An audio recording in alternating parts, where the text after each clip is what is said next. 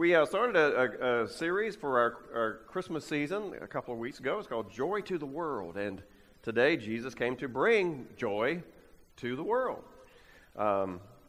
We've all had disappointments in our lives, some worse than others.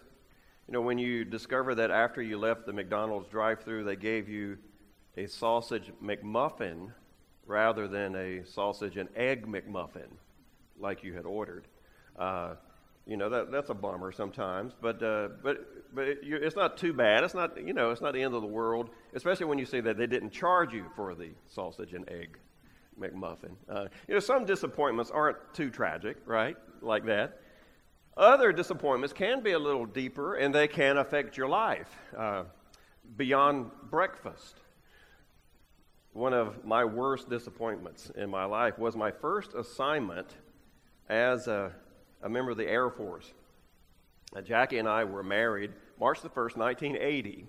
And 2 weeks later, March the 18th, I shipped off to Air Force Basic Training in San Antonio, Texas, at Lackland Air Force Base, the very same place that Mackenzie Dale is right now as she's going through her basic training. After 6 weeks of basic, I was sent off to Keesler Air Force Base in Biloxi, Mississippi. For technical training there. I would be there for 6 months, and then I'd be off to my very first official assignment. Well, once I arrived at Keesler, Jackie's dad drove her from Elizabeth City to Biloxi, Mississippi in our 1978 Camaro so that she could be with me. Then he flew back home, and we spent a pleasant 6 months together just getting used to military life and making friends and enjoying the Gulf Coast down in Mississippi. As my tech training came near to the end, I was anticipating learning what my first assignment would be. Where would I go for my first assignment? I was initially teased with an assignment to Loring Air Force Base, which was in northeastern Maine. It no longer exists anymore, but it's way up there, about as far as you can go up north. We were actually excited about that. I love to hunt, and we love the outdoors, and we heard that was a great place for people that love the outdoors. So we were looking forward to that. That'd be great. For some reason, that fell through, and we didn't go to Loring. So we waited for the next assignment notification. Well, it arrived one day in the mail at our little apartment in D'Iberville, Mississippi, which is just across the back bay from Biloxi. The letter started out this way: "Dear Airman Woolard, welcome to Turkey." Now, initially, that wouldn't be so bad, I guess. The land of the Bible, Turkey, well, that could be an adventure. But then the disappointment didn't come until I began finishing the letter. When I continued to read the letter, it was from my sponsor there, and he was describing what my assignment would be. It was a remote radar site on a mountain in south central Turkey, and it was unaccompanied. Which means, and it was for 12 months, unaccompanied, meaning Jackie could not come with me. I would have to go by myself. Now, Jackie and I had only been married for 6 months, and we were just getting used to living together. And all of a sudden, I learned that I was going to have to leave her for a whole year. I'll have to tell you that to date, that was one of the most disappointing days of my life. I couldn't imagine being away from Jackie for a whole year. We had just gotten married. We were enjoying life together. We were looking forward to a new assignment adventure together. And suddenly, that was all taken away from us. Well, I tried everything I could to get out of the assignment. I volunteered to become a teacher at the tech school. That was called a pipeline teacher. You went from being a student to a teacher. Some people did that. That didn't work, so I went to see a chaplain and pouted to him, but he couldn't do anything about it. Everything I tried didn't work. I could not get out of this assignment. I was going to Turkey for a whole year by myself. I graduated from tech school in late November of 1980 and left for Turkey on my birthday, December the 17th. It took a couple of days to get there, and I landed at Incirlik Air Base, Adana, Turkey, just before Christmas, 1980. I would be transported to the remote radar site after Christmas. I was a lowly, sad puppy, feeling sorry for myself, in a strange country with my new wife thousands of miles away, spending Christmas with her family. Of course, back then there was no internet, no Facebook, no cell phones, no texting, no email.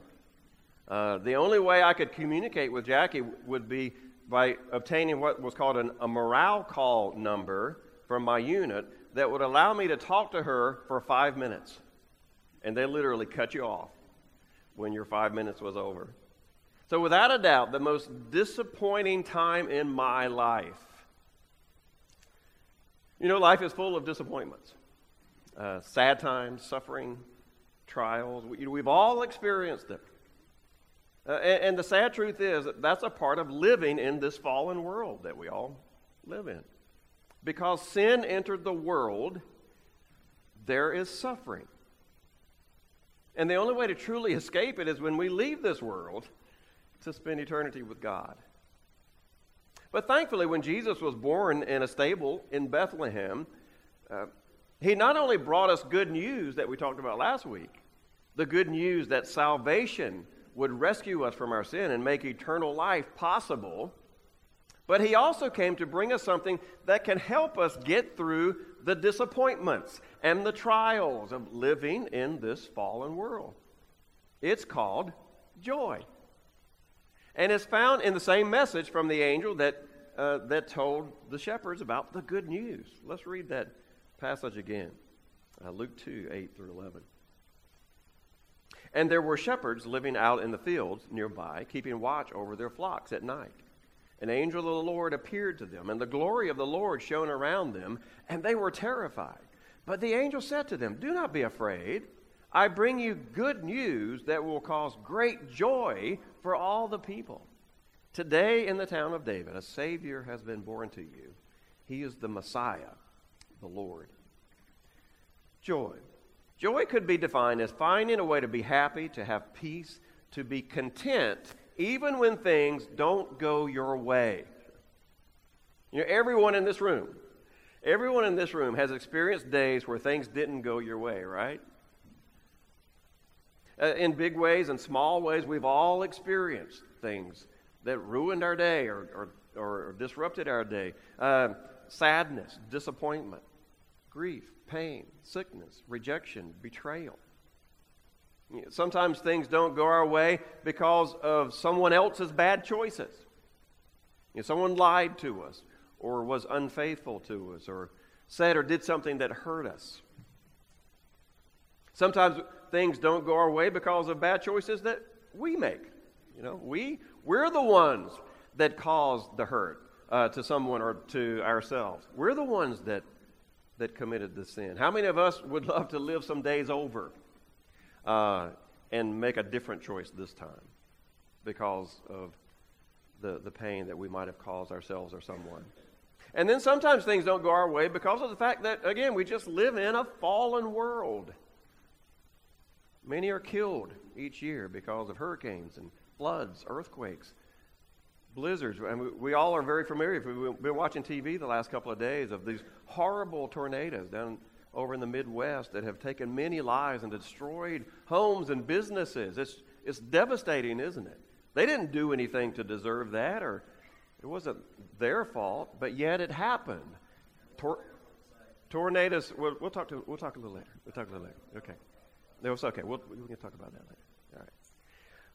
Tornadoes happen, and people get hurt, and property gets destroyed. Our world is filled with disease that takes young lives. Accidents come unexpectedly, and they change lives forever. Economies fail, and people get laid off from their jobs. Our fallen world can make some days really, really bad, and we've probably been through some of those days. Thankfully, all of our days aren't bad. In fact, we might say that most of our days, hopefully we can say most of our days are not bad, but some of them are, aren't they? Some of them are. What do we do when things don't go our way? God gives us something wonderful to help us when things don't go our way. Joy. Joy. What does joy look like? Is it ice cream and candy canes? Is that joy? Is it pleasure that comes from your team winning? Or is it a fun day at the beach or a pleasant evening reading a book or watching your favorite television program? A new relationship after experiencing that horrible one? Is that what joy is, those kind of things? Something good that takes the sting of the bad away for a moment? Is that joy? Well, not really. That's not really joy. Those kinds of things aren't bad at all. We enjoy them. Ice cream is always good, right? Right?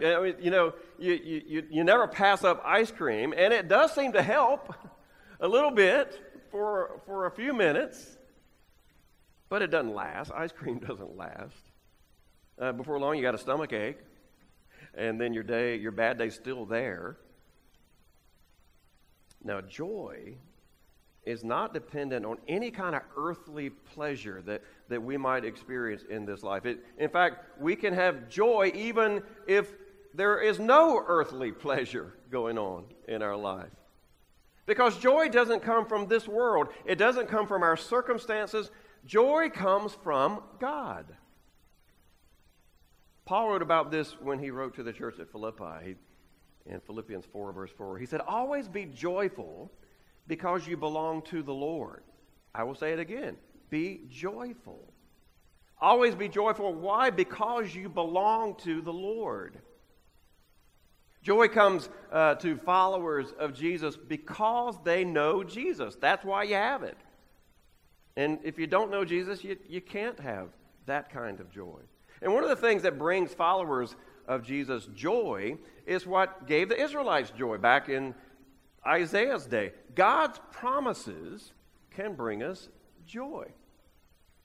No matter how low the Israelites got, even if it was their fault because of their unfaithfulness, they could know that if they remained faithful, or if they repented when they were not being faithful and they came back to the Lord, God would bless them. They knew that God would bless them if they would just be faithful and turn to Him. They could look back in their history and they could see this happening time and time again. Whenever they were faithful, they knew God would bless them. God would give them victory. He would give them prosperity. He would give them peace every time and always when they put Him first in their lives. They could find joy knowing, if I put God first, I'll be blessed. That was a promise. And the same is true for you and me today. In Matthew chapter 6, verse 33 and 34, Jesus is trying to teach a lesson about how God will take care of you. He takes care of the flowers in the field and the birds in the air, and if you'll take care of them, surely He will take care of you. And He said this, seek first His kingdom and His righteousness, and all these things, the things you need in life, all these things will be given to you as well, as they're given to birds and the flowers. They'll surely be given to you. Therefore, do not worry about tomorrow, for tomorrow will worry about itself. Each day has enough trouble of its own. Maybe we get laid off. Maybe the bills are piling up. What do we do? What do we do? Things are not going our way right now. But God promised, look, if you put me first in your life and my kingdom, I'm going to take care of your basic needs. Maybe you won't get rich and you won't have overflowing abundance, but you'll be able to eat and you'll have a place to live and a roof over your head. I'll take care of you. God promised that if we put Him first, He will take care of our needs. He'll help us find a new job, maybe. He'll send your spiritual family, the church, to you to help you get back on your feet and sustain you until you get back on your feet. Find joy in the promise that God will take care of you if you'll put Him first. What about times of loss or times when our lives are in turmoil due to sickness or a struggling marriage or being betrayed by a loved one? How can joy be found when life stinks? I'm sure you've been there before. Where do I find joy in this circumstance? It's not always easy to find joy when life stinks. It isn't. but God promises that he will help you even when life stinks. Romans 8, verse 28, Paul wrote, "And we know that in all things God works for the good of those who love him, who have been called according to his purpose." You know, we saw this promise revealed in Joseph's life, Joseph of the Old Testament. Remember, if anybody's life stunk, man, it was Joseph for a long period of time. He was sold into slavery by his brothers. He was thrown into prison for something he didn't even do. You looked at what was happening to him, and you're thinking, man, how could you find any happiness or any joy in that circumstance? But Joseph never lost faith in God. He always looked to God that he would somehow get him through it and make it turn out all right. And that's exactly what happened. That's exactly what happened. God can make and will make some good come out of even when life stinks. Joy can be found in knowing that God will bring good in every circumstance every situation that you and I face. Looking for it until we can find it can be a joyful experience. You know, there you're in the middle of this terrible ordeal you're going through. You know, take a moment and some time to look. Where's the joy, God? Where's the joy? Show me the joy. And then when you find it, oh, there it is. There it is. And then celebrating when you do find it. You know, that brings more joy. Seeing a life change. Man, that was a horrible situation, but my life was changed, or my loved one's life was changed for the good because of it. Family is drawn closer together because of a tough circumstance. Eyes being opened to previously hidden or ignored truths. Wow, I never even thought about that. And now I know. The blessing is there, and there's joy in finding it. There's joy in finding it. There are so many other promises that can bring us joy. We look in God's Word. Like, we will never be tempted beyond what we can bear. You know, this is a tough temptation for me, and I'm having a hard time. But I know that I can have the strength to resist it because it's a promise. If we ask for forgiveness when we sin, God will give us forgiveness. That's a promise. The Holy Spirit lives in us and gives us strength and guidance and wisdom whenever we ask for it. It's a promise. We can find joy in that. The greatest promise that we have is one that was given to the Israelites, the promise of Jesus. We sang a little bit about it in a more modern way this morning, one of the great Christmas prophecies of the Old Testament, Isaiah 9, verse 6 and 7. "For to us a child is born, to us a son is given, and the government will be on his shoulders. And he will be called Wonderful Counselor, Mighty God, Everlasting Father, Prince of Peace. Of the greatness of his government and peace there will be no end. He will reign on David's throne and over his kingdom, establishing and upholding it with justice and righteousness from this time on and forever. The zeal of the Lord Almighty will accomplish this." Israel, you need to know a child's going to be born to you one day that will change things for eternity. He will not be anything like a current or any past ruler you've had before. He will be a miraculous ruler. He will be mighty God, yet he will still be your Father.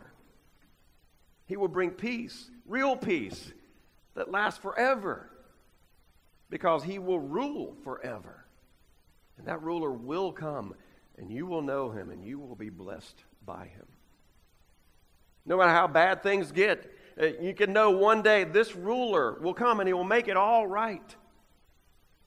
And you and I have that very same promise, except it's even better, because for you and me, it's not a promise anymore. He's already here. He came to the shepherds that night, came to Bethlehem that night. Jesus was born.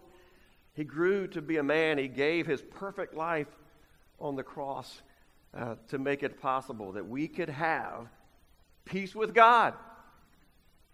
Right now, we can have peace with God.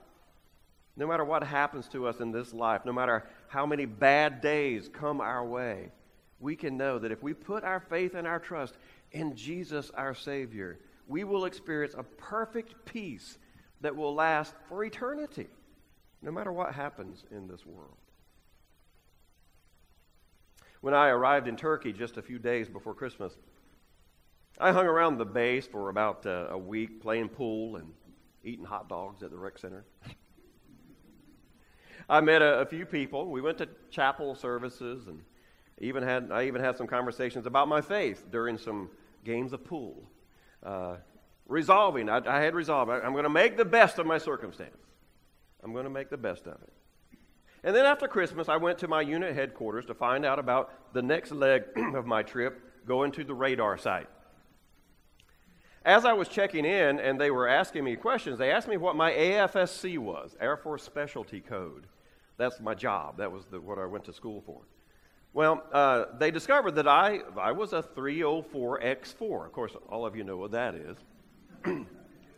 I was a 304X4, or a ground radio maintenance specialist.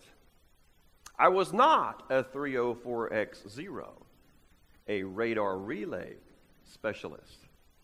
Now, somehow back in basic training, someone made a mistake and entered the wrong AFSC in the computer for me. They had entered 304X0, radio relay specialist.